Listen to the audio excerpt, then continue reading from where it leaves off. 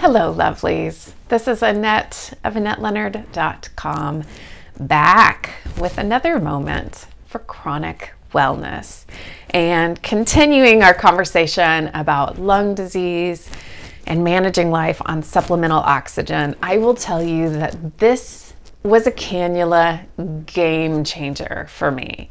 So first of all, I am not a terribly fidgety sleeper. Like, I can go to sleep like this and still wake up sort of like this. Okay, I don't actually cross my arms like I'm in a casket, but I can just go to sleep in a position and still be in that position in the morning. So it's not as though I'm having a fight with my bed sheets every night.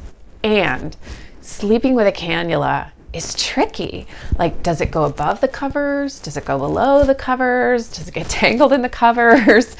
And even if you just roll over once in the night, it can be problematic. It can wake you up. It can be pulling against your face. And so somebody once told me, hey, if you have a headboard, put it back over your head and thread it over the headboard. And it was like, ding, ding, ding, ding, ding, game changer. And I suspect that even if you don't have a headboard, this can work. Although, having slept at hotels and having tried this, it's much easier if you have just sort of like a little place behind you. Even if you hung up like a command hook, I think it would make it easier. So let me just demonstrate.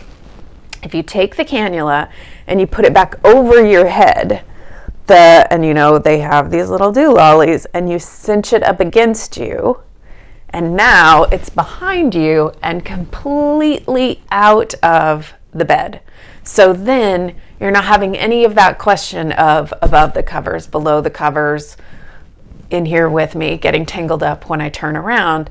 You can sleep on your side, you can sleep on your back, you can twist all around, and yes, it's gonna make your hair look super funny and do some wackadoodle things back there, but in general, this has saved me and made it so much more possible to keep my cannula on at night, to not wake up gasping for air and wondering where my cannula is, and to even just realize that wearing the cannula in the behind the head position is possible even not at night. So if there are times, for example, when I'm doing a task like chopping vegetables and it's getting in the way of me seeing or getting in the way of me doing something in front of me, and I can remember, oh yeah, this sucker can go down my back rather than over my front, is a useful thing to remember.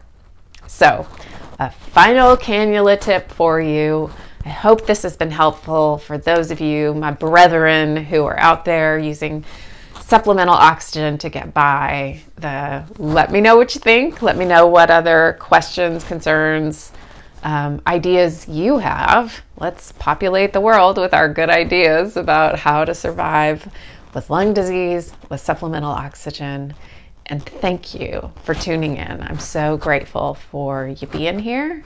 And until we're together again, whether or not our bodies are healthy, I hope that we are finding ways to keep our spirits well.